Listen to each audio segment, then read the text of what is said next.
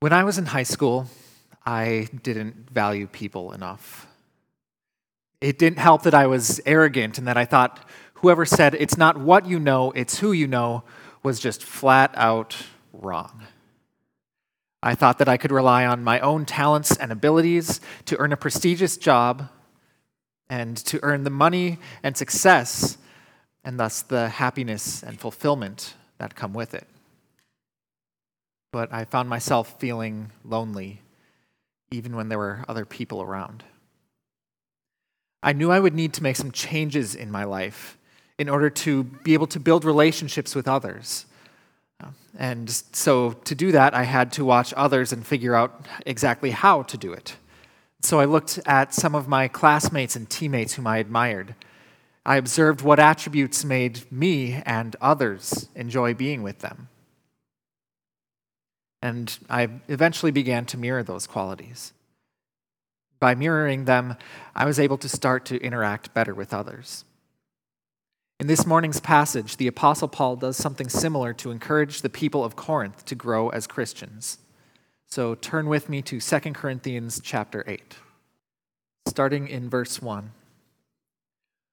We want you to know, brothers and sisters, about the grace of God that has been given among the churches of Macedonia.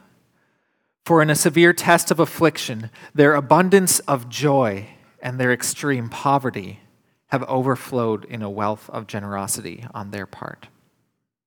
For they gave according to their means, as I can testify, and beyond their means of their own accord, begging us earnestly for the favor of taking part in the relief of the saints. And this not as we expected, but they gave themselves first to the Lord, and then, by the will of God, to us. Accordingly, we urge Titus that as he had started, so he should complete among you this act of grace. But as you excel in everything, in faith, in speech, in knowledge, in all earnestness, and in our love for you, see that you excel in this act of grace also. I say this not as a command, but to prove by the earnestness of others that your love also is genuine. For you know the grace of our Lord Jesus Christ, that though he was rich, yet for your sake he became poor, so that you, by his poverty, might become rich. When Paul wrote this to the Corinthian people, he was taking up an offering to support impoverished believers in Jerusalem. We see in the 2nd and 4th chapters of the book of Acts that many of the new believers sold all they had so that they could support those who were in need. Unfortunately, that money wouldn't last forever. An anti-Christian bias was strong in the heavily Jewish city of Jerusalem, which could make it difficult for the early church to work and replenish its resources. To make a difficult situation even worse, a series of droughts caused famines across the region. Paul responded to this need by calling on the churches he planted on his earlier missionary journeys to contribute to the needs of the believers in Jerusalem. He encouraged the Corinthians to look to the Macedonians as an example to encourage them in generous giving. And my goal this morning is that we too would grasp the glory of gospel generosity. Looking at verse 1, we want you to know, brothers and sisters, about the grace of God that has been given among the churches of Macedonia. How does Paul refer to the Macedonians' generosity here? Does he call it an offering, a donation, a pledge drive? No. Paul refers to this act of generosity as the grace of God that has been given to the Macedonians.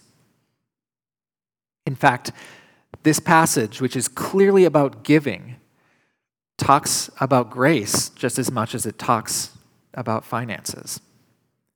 We see it again below, starting in verse 6. Accordingly, we urge Titus that as he had started, so he should complete among you this act of grace. But as you excel in everything, in faith, in speech, in knowledge, in all earnestness, and in our love for you, see that you excel in this act of grace also. It's clear that gospel generosity is infused with grace from beginning to end. We receive grace both in the form of our salvation and in the form of the good gifts that God gives his people. Gifts such as the faith, speech, knowledge, earnestness, and love that God gave to the Corinthians. We respond with generosity toward others in an act of grace, like the one that Paul encourages in verses 6 and 7. God then often responds by pouring out even more blessings in an even greater act of grace, feeding a literal virtuous cycle of generous, grace-filled giving. As we can see, point 1, gospel generosity is grace-filled. I want to be clear about the grace that we give, or that we receive as we give. I'm not talking about saving grace. God doesn't save us as a response to what we do, but out of a free gift for his love for us. So we can't earn our salvation no matter how generous we are. We aren't selling indulgences here. I'm also not teaching the prosperity gospel. I can't promise you that if you just send the church $60, that God will pay you back 5 or 10-fold. And I can't promise that if you're generous, that you will have health, wealth, and prosperity. No, the grace that we receive is what A.W. Tozer called the good pleasure of God that inclines him to bestow benefits upon the undeserving. Paul continues to write about grace in giving one chapter after today's passage in 2 Corinthians 9, verses 10 and 11. He who supplies seed to the sower and bread for food will supply and multiply your seed for sowing and increase the harvest of your righteousness. You will be enriched in every way, to be generous in every way, which through us will produce thanksgiving to God. As we give, we grow in righteousness as we reflect the God who has given us everything we have. As we give, we grow in generosity, in faith, in hope, in love toward God and toward one another. Perhaps this is why Jesus said, it's more blessed to give than to receive in Acts 20:35.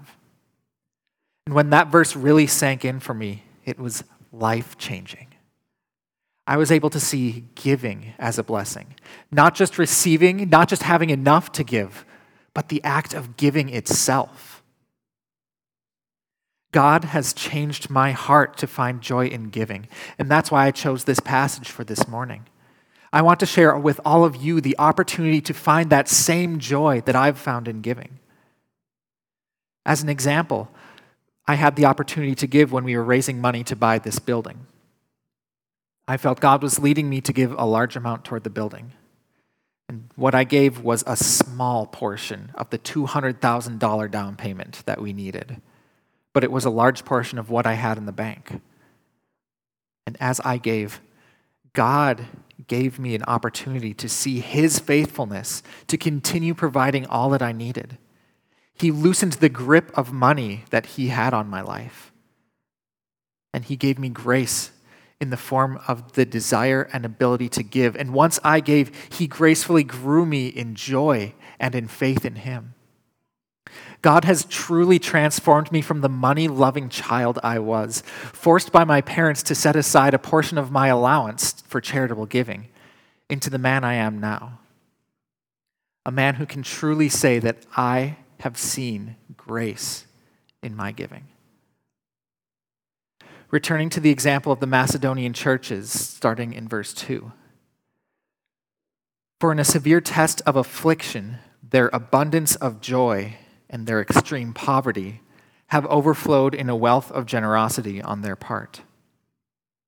For they gave according to their means, as I can testify, and beyond their means of their own accord, begging us earnestly for the favor of taking part in the relief of the saints. Verse 2 tells us more about the lives of the Macedonians.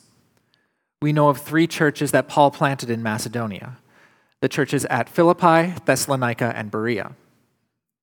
We don't know exactly what those churches were experiencing in their severe test of affliction, But the Bible does give some indication of what they might have experienced. In Acts 16 and 17, we're told about Paul planting these churches in Macedonia. In Acts 16, Paul is beaten and thrown in jail in Philippi. In Acts 17, he plants the church in Thessalonica, and a riot breaks out in the city. He then goes to Berea, and a group from Thessalonica hears that he's over in Berea sharing the gospel, and they rile up the crowds against him there. The believers in these cities likely faced strong discrimination and persecution at the hands of those who opposed Paul. We also see in verse 2 that the Macedonians lived in extreme poverty. Macedonia was a Roman province, and Rome was known to heavily tax its faraway provinces. This left the Macedonians with little by way of earthly possessions. In spite of their circumstances, the churches in Macedonia show us that, point 2, gospel generosity is given gladly. What would lead an impoverished, heavily persecuted group of people to give so generously? And as verse 4 tells us, even to beg to give. First, they gave out of joy. See it in verse 2. For in a severe test of affliction, their abundance of joy and their extreme poverty have overflowed in a wealth of generosity on their part. The people in the Macedonian churches experienced such a deep, abiding joy, even in their difficult circumstances, that they couldn't help but to give generously. They were living proof of the difference between happiness and joy. Happiness can only come from circumstances, but joy comes from truly realizing what we've been given. Happiness comes from receiving material gifts. Joy comes from receiving God's salvation and righteousness, Isaiah 61:10. Happiness comes from enjoying the fruits of our labor. Joy is a fruit of the Spirit, Galatians 5:22. Happiness comes from avoiding painful experiences, but joy comes from taking refuge in the Lord, Psalm 5:11. Happiness comes from a pleasant life. Joy comes from participating in the sufferings of Christ, 1 Peter 4:12 and 13. You see, what the Macedonian churches lacked in material blessings and the happiness that often accompanies them, they more than made up for in spiritual blessings and the joy that always accompanies them. I know by now many of you have thought of reasons not to give. I know that because even though I've experienced joy in giving, I've also come up with some of these excuses.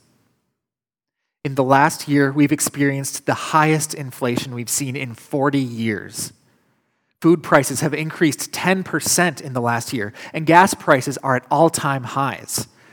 And mortgage interest rates have doubled in less than a year, which makes already skyrocketing home prices even less affordable. Without a doubt, we are facing difficult economic circumstances. So how did the Macedonian churches face their circumstances? Remember, they were deeply impoverished and heavily persecuted, yet they didn't look for an excuse not to give. They looked for a way to give. They couldn't help but to share their wealth of generosity with others because they had experienced the joy that could only be found in Christ Jesus. And that same joy is available to us. A second reason the Macedonians could give gladly was because of grace. As we discussed earlier, gospel generosity is filled with God's grace.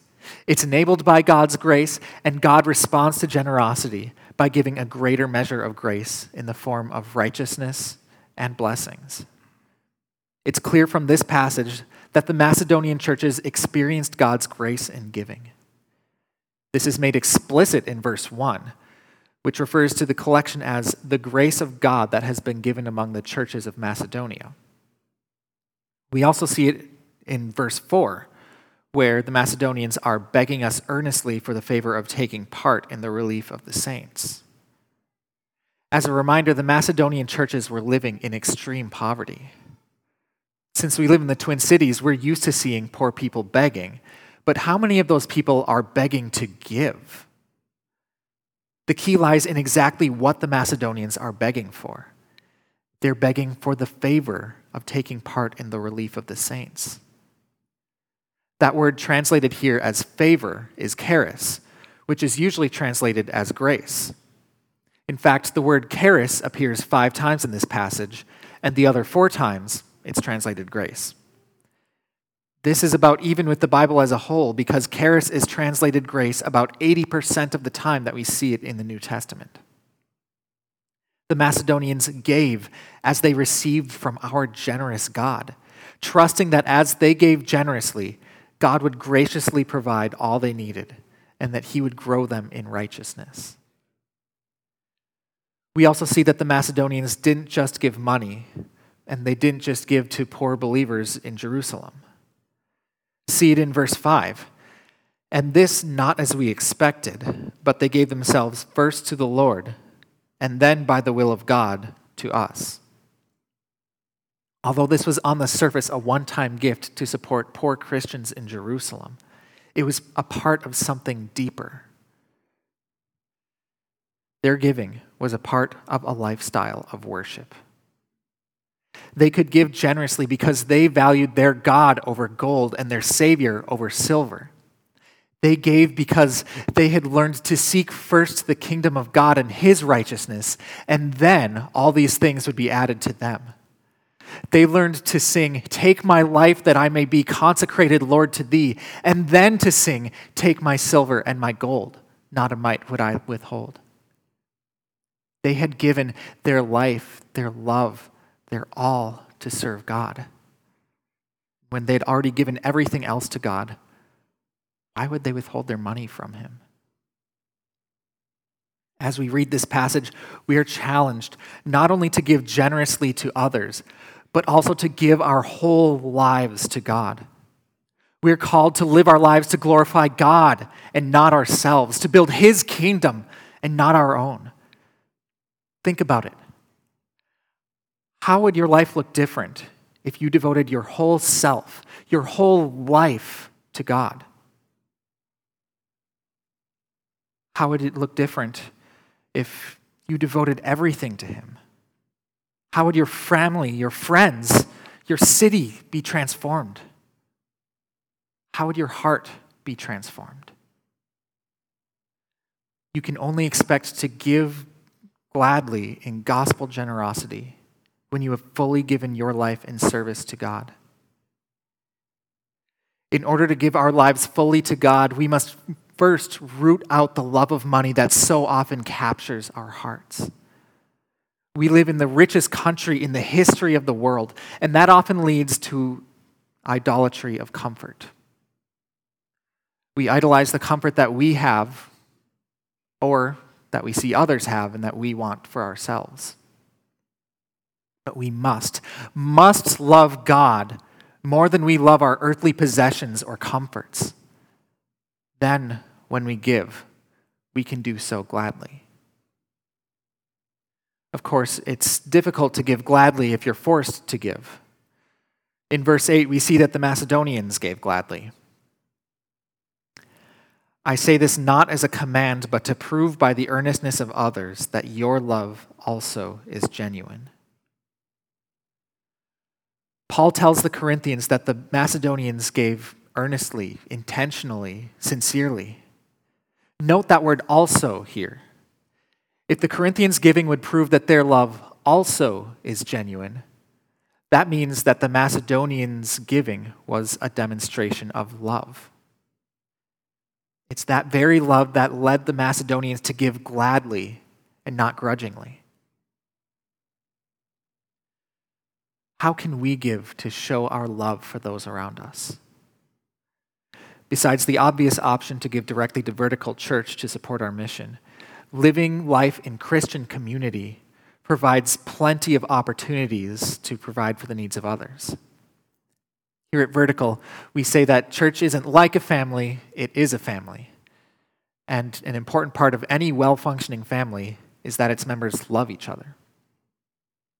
I had the opportunity to see that love in action last year when someone in my missional community was in dire need of dental care and couldn't afford it. The couple who hosts the group connected that person with a dentist and worked with a group of Vertical church members to make sure that the bill was covered. The love that these members had for that person overflowed in generous giving to ensure their needs were met. Another display of love in action comes from a couple I know who weren't exactly well off financially one Christmas. Someone anonymously gave them gifts for their children and cash for the couple. When we're involved in the lives of others, we can see opportunities to show them love, both our love and God's love, through gospel generosity. If you need more convincing that love is crucial to giving gladly, picture two men giving their wives flowers for Valentine's Day.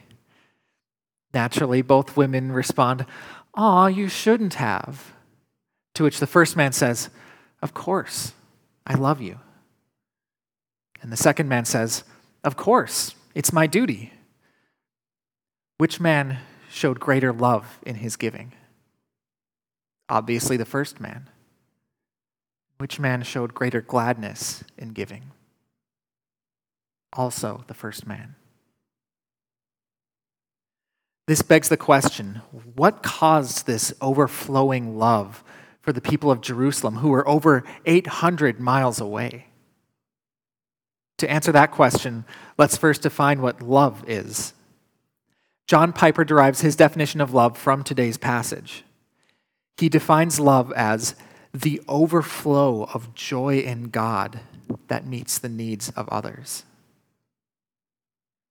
Applying this definition of love to today's passage, we can see that the Macedonians were able to love because God first loved them and gave them abundant joy in him. John Piper writes, "Their abundance of joy was owing to the grace of God that had been given. Their sins were forgiven. The wrath of God had been replaced with the divine smile of everlasting favor. Guilt was gone. Hell was closed. Heaven was open. The Spirit was indwelling. Hope had exploded in their hearts. All of this because of Christ when they deserved none of it. The grace of God had been given." The Macedonians received grace from God, and because of that grace, they experienced an abundance of joy. That joy overflowed in a wealth of generosity on their part as they met the needs of others. This morning, we all have the opportunity to respond to the grace that we've been given by growing in the joy that can only come from giving ourselves fully to God. And as we do so, that joy will overflow in a love that leads to glad giving. For most of this passage, Paul points to the churches in Macedonia as an example. But in the final verse, Paul turns our attention to the greatest example of generosity in history, Jesus Christ. Verse 9 reads, "For you know the grace of our Lord Jesus Christ, that though he was rich, yet for your sake he became poor, so that you by his poverty might become rich." While this whole passage is aimed at providing an example of gospel generosity worthy of imitation, the first word of this verse makes this the most explicit example in this passage. That word, "for," ties together the end of verse 8 with the beginning of verse 9. So let's read that again, starting at the second part of verse 8. "To prove by the earnestness of others that your love also is genuine, for you know the grace of our Lord Jesus Christ." Paul begins verse 9 by telling the Corinthians the reason they should love others. And it's the same theme that has pervaded the passage. The grace that has been given by God through Jesus Christ. This is the very grace that calls us to love others, and we are called to reflect the sacrifice of Christ through sacrificial giving. We were made in God's image, created to be a reflection of His character here on earth. Whenever we're selfish, stingy, and tight-fisted, our deeds are a distortion of our design. However, when we conform our lives to the example of Jesus, we glorify Him in all that we do. We can conclude then that point 3, gospel generosity is God glorifying. It gives Him glory because we see what He has done, and we see that it is good, so good that we want to imitate His example of generosity. And as we give generously, the people around us can only look on and see that we are different. Our generosity serves as a witness to the world. The best and most important part of gospel generosity is the gospel.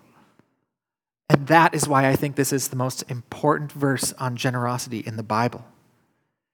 It shows our proper motivation, and it gives us an example to follow. So let's look again at that motivation.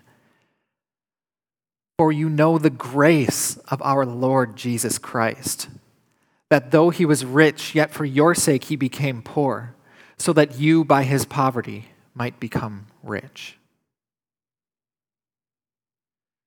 Jesus gave everything for us. Our glorious God stepped down from His heavenly throne. He took on human flesh and walked in this sinful world.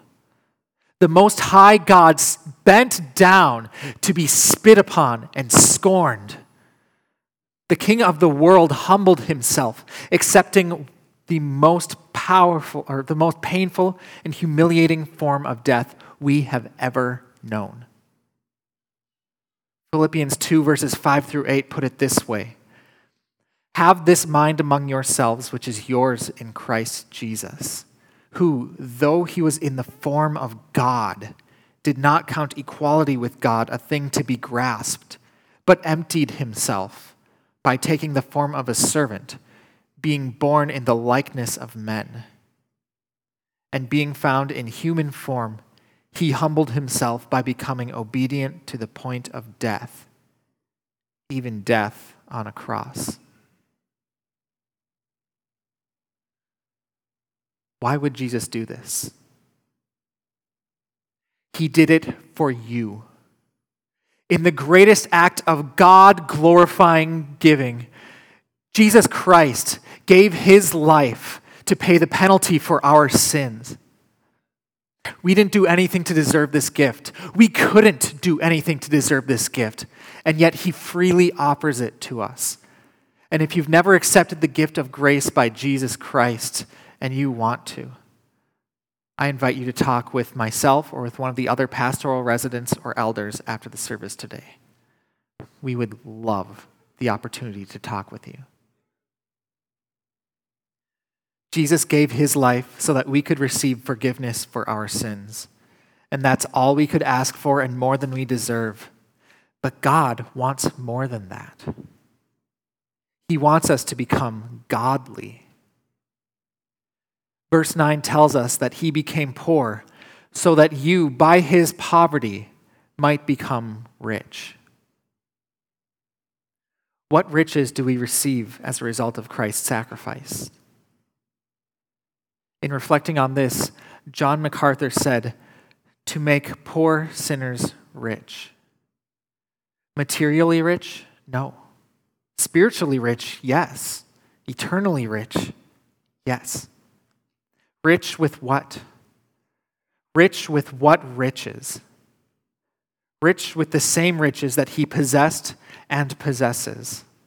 Rich in salvation, forgiveness, joy, peace, life, light, glory.